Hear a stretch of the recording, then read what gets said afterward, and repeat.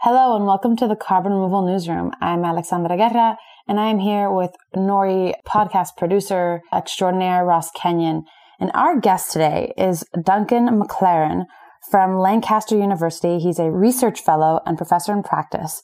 And he and team wrote a really amazing paper that came across the webverse on our desk. And as soon as I saw it on Slack, immediately we all knew and agreed we had to have Duncan on to talk about this paper that was published in Frontiers in Climate called Beyond Net Zero, a case for separate targets for emissions reduction and negative emissions. Hiya, Duncan. Hi, Alexandra. Great to be with you. So glad to have you here. Ross, you there with us? Yeah, I'm here. I like the hiya. We're just trying to be real American for you, Duncan, put you in your place a little bit. Exactly.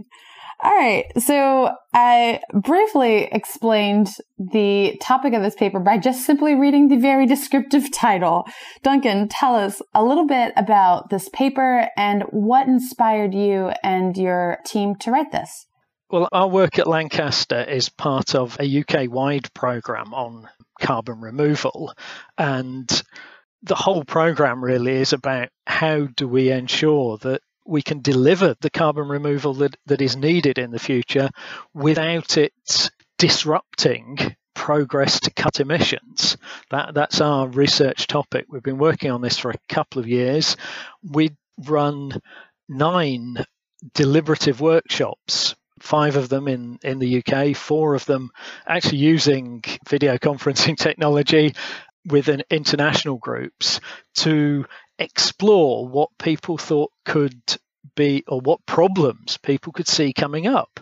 And then at the end of each of these meetings, we talked a little about what policy options there were. And one of the things that came up time and time again in these meetings was the idea of separation, of making it much, much clearer when we were aiming to remove carbon from the atmosphere, as opposed to just trying to cut emissions that stop carbon going into the atmosphere. So let's elaborate there and give some context for those who are not totally familiar with the policy space or even like the private sector when they say they want to be net zero. What do you mean separation? What are we separating and why hasn't it been separated? Perhaps the easiest way to explain it is to look at what has happened when climate modelers look at the future and they say, oh no, we're running out of our carbon budget. Either we need to cut emissions dramatically, but there might still be too much carbon in the atmosphere. We then need to remove some carbon from the atmosphere. And when they run these models and they put carbon removal technologies in coming in the future, what happens is that the models, because they're designed to optimize costs, they slow down emissions removal in the short term and substitute it with what are still largely imaginary technologies for drawing carbon out of the air towards the end of the century. And the worst thing was when the first round of modeling was done with all of these, they drew these lovely curves that showed emissions coming down. And then around about 2050, so 30 years out, the line went negative. And it looked like then we were starting to do, or would be starting to do in 2050, some carbon removal. But actually, all the time between now and then, part of bending down that curve was a hidden amount of carbon removal. So the picture the policymakers got was that, we can put off decisions about this until 2040, that there wasn't an immediate need to start investing in carbon removal, but also, at the same time, the picture told them that the speed of emissions reduction could be slower than they'd thought. Now, what we asked then is, what happens then if the imaginaries of carbon removal aren't practical? And in the models, that was normally this idea of bioenergy with carbon capture and storage. So you'd produce electricity or heat by using biomass, and you capture the carbon off the back end. what we found, or what other researchers had already found, was that the amount of BECCS, this technology in the models, was so great that it would probably be impossible to deliver. So the models, by merging together emissions reduction and carbon removal, had led us into a place where we were relying on an imaginary technology that almost certainly couldn't be delivered. That we thought was a very bad place. So I'm going to ask a couple clarifying questions, if I may, because I think I'm hearing two things. That at first you started by explaining that the models are designed for cost effectiveness and efficiency, and in the short term, they slow down carbon removals. But then by showing, carbon removals in the outcomes, that it's not included. And then only after 2050 do we get to negative emissions.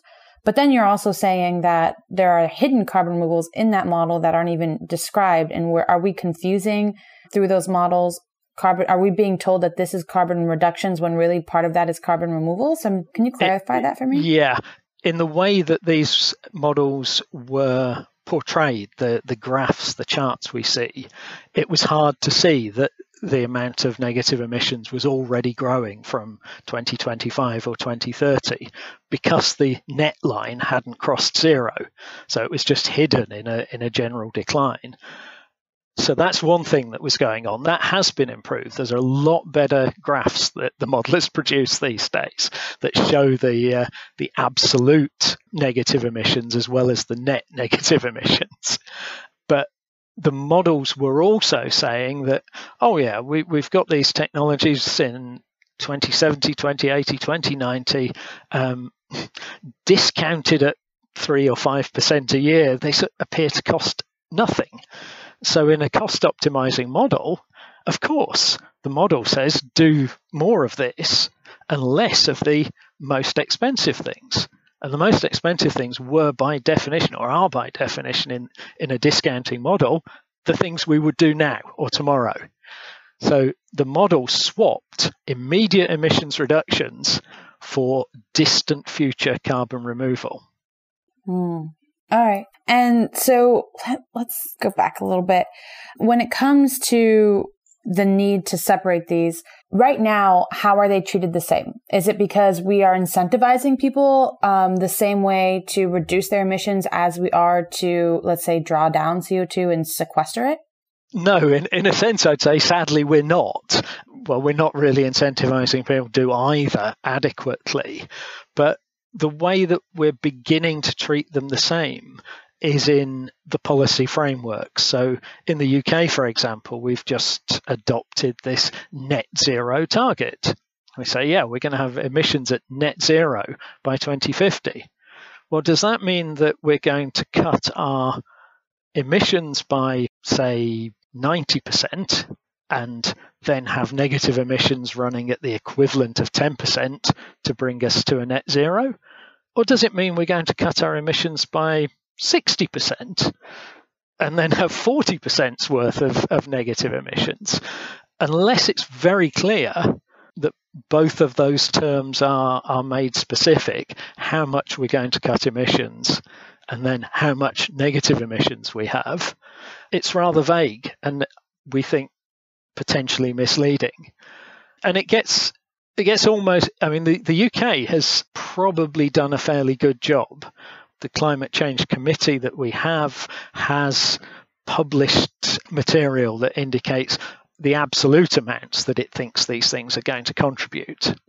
But we haven't as yet said, okay, the policy measures we use to encourage them are going to be appropriate to do that. And what again worries us is that much of the carbon removal is very expensive right now. What carbon removal needs is sort of quite significant upfront investments to get it up and running, probably rather more than we need to be spending per ton of carbon on renewable energy, for instance. And what we found in the past with emissions reduction is that different technologies at different stages of development need targeted support and different levels of support. And there's a little bit too much confidence that just, let's push up the price of carbon and that alone will be enough to deliver what we need.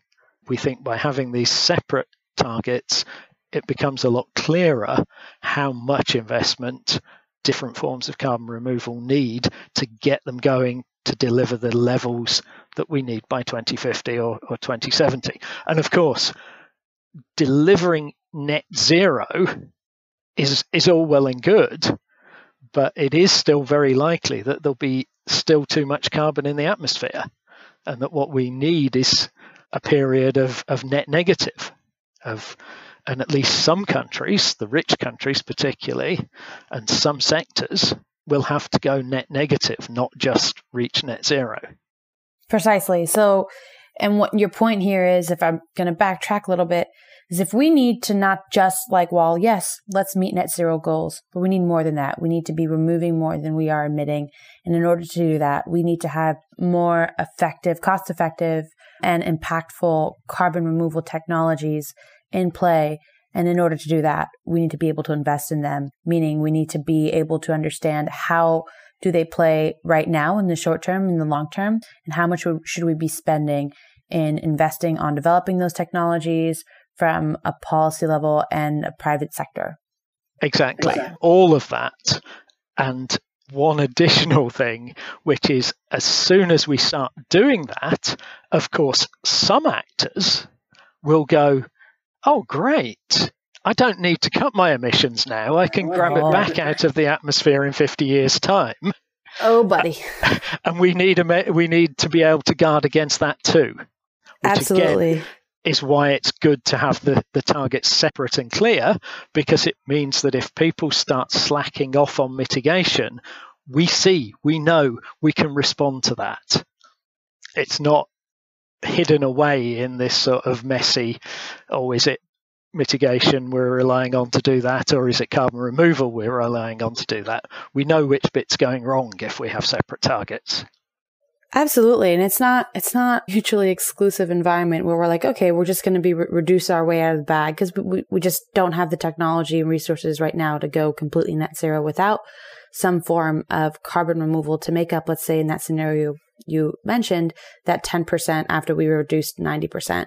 That's actually a really good scenario. So it's, to be very clear, I think what you're saying, and if this is what you're saying, we totally agree that reductions are important and so are removals, but we have to recognize that they're two different things to get us to the same goal, and understanding how to use them will allow us to better hit those targets. So, for example, a screwdriver and a hammer are both useful to build a house, but not in every case will I use a screwdriver. I technically could hammer and a nail with it, but it just, that's not the purpose. So understand the difference between what your screwdriver is doing for you and what the hammer is doing for you, and how to use them appropriately. I think that's a really helpful analogy. The other way we try and talk about it is perhaps a little bit counterintuitive, because one might think that a ton of carbon saved by abating emissions today is exactly the same as a ton of carbon that we can pull out of the atmosphere tomorrow, that the climate doesn't care where that carbon came from. We hear that quite often. And in one sense, that's true. But in another sense, it's a myth. Because for instance, if we abate carbon today, that carbon can't leak out in 10 years' time if the geological store stops working or the forest burns down that the carbon removed has been stored in. So there's a risk associated with carbon storage that isn't associated with the abatement of CO2. And then, as I was saying earlier, some of these technologies are still quite imaginary. We think we know how bioenergy with CCS will work. We think we know how even direct air capture will work. But we don't know for sure that they're going to work the way we expect. And we particularly don't know how much of that carbon will be taken by other interests and used in what's called carbon utilization.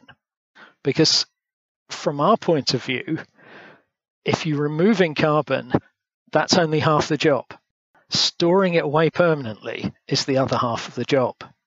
So if a company removes carbon from the air but then sells it to make synthetic fuel, or even sells it to go into an oil well in enhanced oil recovery that pumps out more oil, both of those mean that it's only effectively a temporary measure. It's not actually storing that carbon away in the long term. So all those sort of problems mean that a ton of carbon simply captured from the air shouldn't be treated as exactly the same as a ton of carbon that is abated, that is never emitted. Sure.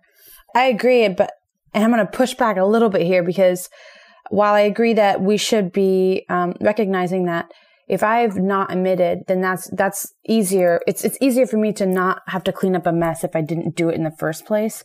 But because we've already emitted so much excess CO2 in the atmosphere, we need to be able, like you said earlier, remove more than we're totally emitting. And yes, these technologies that you're talking about are still in development, and some of them more mature than others. We're pretty confident in the ability of, let's say, trees to store CO2 until, let's say, a fire comes and burns down that forest. And so you need to have some complex mechanisms in a way to ensure that you are paying for both, or you are providing both the carbon removal and the long-term storage. So I'm going to go to a quote in your paper that I highlighted. And you say, the formal separation of negative emissions also require redesign of most offsetting and carbon trading systems. Such systems aim to reduce economic cost, to take carbon out of the system where it is cheapest to do so in the current market. And then a little later you say, a separate market for negative emissions trading might be considered instead of having a carbon market that sells both reductions and negative emissions. Can you expand on why you started talking about this in your paper?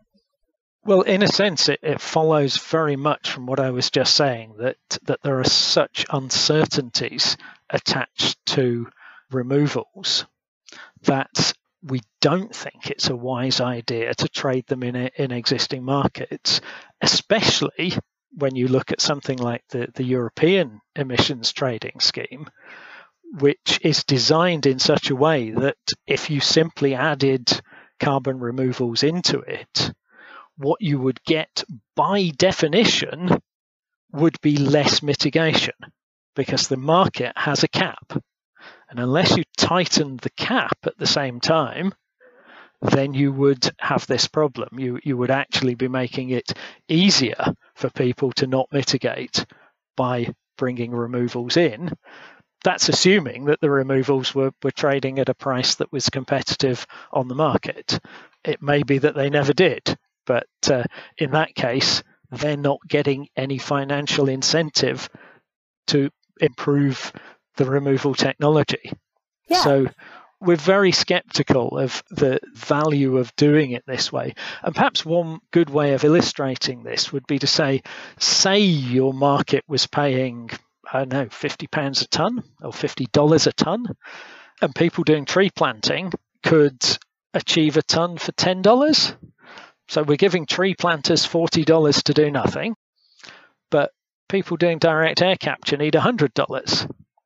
$50 isn't enough for them to work. Wouldn't it be rather better to allocate the same amount of money in such a way that the tree planters got enough to do what they need to do, and the direct air capture team got enough to deliver some direct air capture and start improving that technology? That's a really good comment, Duncan. And I want to tie it to some feedback we constantly get, or questions when we're meeting with people about carbon removal and the marketplace we're trying to build. And we do want to ensure that people are paying for both carbon removal and storage, and that ultimately we are achieving the outcome we want, which is a ton of CO2 is removed and stored. And so my question to you is, what would you say to our desire to have people pay for carbon removal and storage and retention separate, completely separate? We don't sell reductions. And then people say to us a lot of times, like, well, how are you ensuring that they're reducing? I'm like, I can't, because we're providing a service for the carbon removal. Oh, well, and the pushback we get back a lot is, Well, if you're just providing carbon removal, then are you providing people permission to just, delay on their mitigations in the short term? And I said, no, we fully believe that you need to emit less, remove the rest. And it is our job to make sure that you have a way to confidently say you paid for carbon removal with a transparent and verifiable list of projects on our blockchain that says, yes, this was done and it's maintained, and that carbon storage is maintained, and you can continue to pay for that retention. Yeah, I mean, that's a really tricky one, because in part it's about a policy question that NORI itself can't be expected to resolve, which is about this policy level separation and the firm policy for emissions reduction, as well as supportive policy for carbon removal. In the absence of that, it's sort of a fair criticism, because people may well take what you're doing and say, oh, that does allow us to do something different. In the paper, we mention Heathrow Airport. Heathrow Airport is paying directly for peat bog restoration, so that carbon is being accumulated in peat bogs and stored away. But they're using that to offset emissions elsewhere in their operations to claim that they have a carbon neutral airport. It's not even to offset flights, which are treated separately. It's just to offset their operational emissions. So it would be hard, I can imagine, for NORI to turn away a corporate client that said, okay, we want to buy carbon removal. But it would also be really hard for you to guarantee that they didn't then go on making emissions. And this, to sort of reassure you that I don't think it isn't something you can resolve alone, or NORI can resolve alone. It's something that does require policy. But this I think brings us back to the core motivation, which is a recognition that really cutting our emissions to next to nothing, let's say, not there may be some genuinely recalcitrant emissions that we can't cut to zero, but we can easily push down towards that 90% emissions reduction level, probably beyond. But it takes transformations in the way the economy works. It's not a simple task. We need to transform our steel industry, our cement industry. We certainly need to transform our airline industry. Perhaps our biggest worry about the practice of offsetting generally is that it could be used to slow those things down. And it takes a strong hand on the policy lever to make sure that it doesn't. Yeah, I've got one last question, then we should wrap up here. This is great, Duncan. And so maybe you can enlighten me and point me to some guides that I have not come across. But for me, it almost seems like every industry, it depends on what carbon reductions they'll actually be able to achieve within a given time frame. Take aviation, for example. While CORSIA, the carbon offsetting reduction scheme for international aviation, is a market mechanism to get airlines to be carbon neutral growth after 2020, whether it's by using renewable aviation fuels or by paying for offsets. And in this one industry, in this vertical, there's a limit in the resources at any given time for how much renewable aviation fuel they have, right? How much is coming from a carbon renewable source. And so for me, it would be more helpful in terms of separating out. First step is to recognize, yes, reductions are not the same as removals. 2, let's look at our capacity to do reductions within a given time period. What does the next 5 years look like? What can we reasonably achieve on a level? Maybe for aviation, it might be 20%, 30%. Reductions in CO2 emissions using the existing resources and capacity for renewable aviation fuels, and then paint that picture. Where does that bar go down? And then how does that bar go further down? Meaning, if the y-axis is how much you're emitting in CO2, and if you're decreasing, you're able to reduce the total amount of carbon you're emitting. And then the rest between where you're at and the zero axis is how much you would need to remove. That's not clear. And it sounds like that almost sounds like the whole picture of recognizing where this can be within a certain time frame and how much we need to be investing and doing on each part for, say, 5 years out, 10 years out, and further. I haven't come across that. If you have, please let me know. I would love to look into that.